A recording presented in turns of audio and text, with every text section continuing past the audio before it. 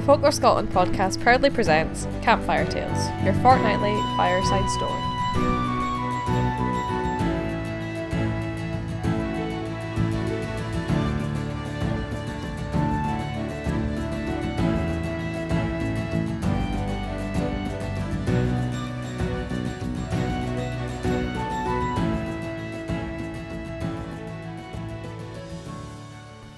The Farmer's Wife of Deloraine, written and read by Graham Johncock.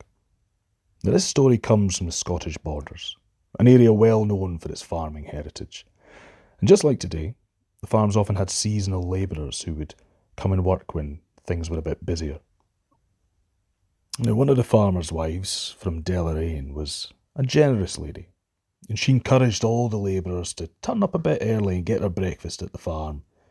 Naturally, the best workers were going to want to come back to the farm that gave them breakfast, so they were never short of faces around the table. It wasn't anything too fancy, just good old-fashioned porridge, although it was with milk instead of water, which was a nice change for them. Then one morning, the diners ran out of milk, so one of them took the jug through to the pantry for a look to try and refill it.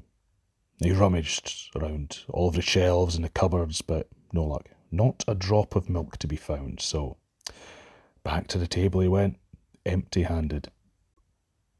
When their hostess came to check how breakfast was, they didn't want to seem like they were complaining, but they still mentioned, well, actually, the milk ran out. She told them, "Oh, not worry, you should have said something. I'll just refill it in a moment." And she walked through to the pantry. And the men sitting around the table, all with their eyebrows raised, turned to look at the lad who'd just come back empty-handed. He assured them he definitely checked everywhere, so he tiptoed after her to have a wee look. Then he peeks around the corner to try and find out where the farm's secret milk stash was. And to his surprise, the mistress of the house didn't go to a secret cupboard. She approached a little peg in the wall instead. A quick turn of that peg and out poured fresh milk, filling the jug. Now the wee spying lad, he rushed back to his feet. He didn't want to be caught by the witch and turned into a toad or something. Now, he knew he'd just witnessed witchcraft, but can't be doing much harm, can it? Best not to mention it to the others, just in case they took a different view. The rest of his porridge was eaten in silence, as his companions all poked fun at him for obviously missing what must have been a very large jug full of milk in a small pantry. After that, the day's farm work got underway. But then halfway through the day, the sun's beating down, and one of the labourers wished out loud for some of that milk they'd had at breakfast. I wish they hadn't used up that last jug. Well, this was the lad's chance to redeem himself. "Don't worry, boys," he said. "I know where to find the milk this time." So making sure the coast was clear, he slipped into the farmhouse. He's creeping over the old flagstones to that peg in the wall. He looks both ways, looks over his shoulder, gave it a turn. Out pours plenty of milk to fill up that jug. The man, he was grinning to himself. But that grin didn't last long. The milk wouldn't stop.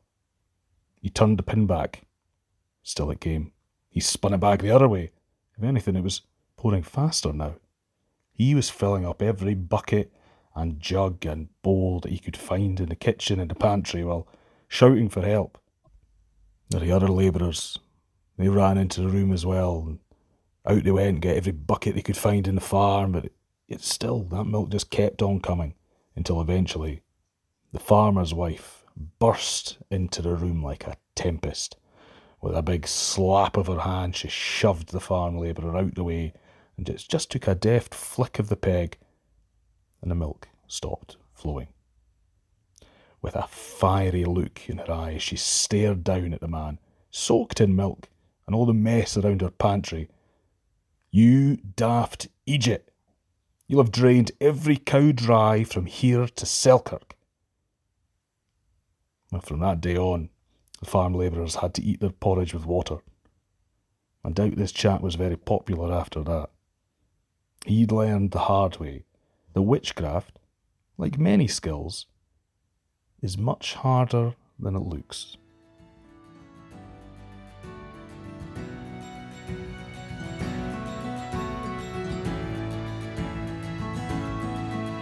Thank you for listening to the Folklore Scotland podcast. We'll be back every single week with new folklore content, from stories to analysis, so stay tuned. Folklore Scotland is a charity founded to protect and preserve Scottish folklore through taking a multimedia approach to compiling and sharing folktales, telling the tales of the past with the technology of today. If you would like to find out more about our charity, visit folklorescotland.com, and if you're keen to become a voluntary contributor or would like to get in touch, send us an email at info@folklorescotland.com. You can also find all of our social media links and a link to a written version of this week's story in the show notes. Thanks for listening, and we'll see you next time.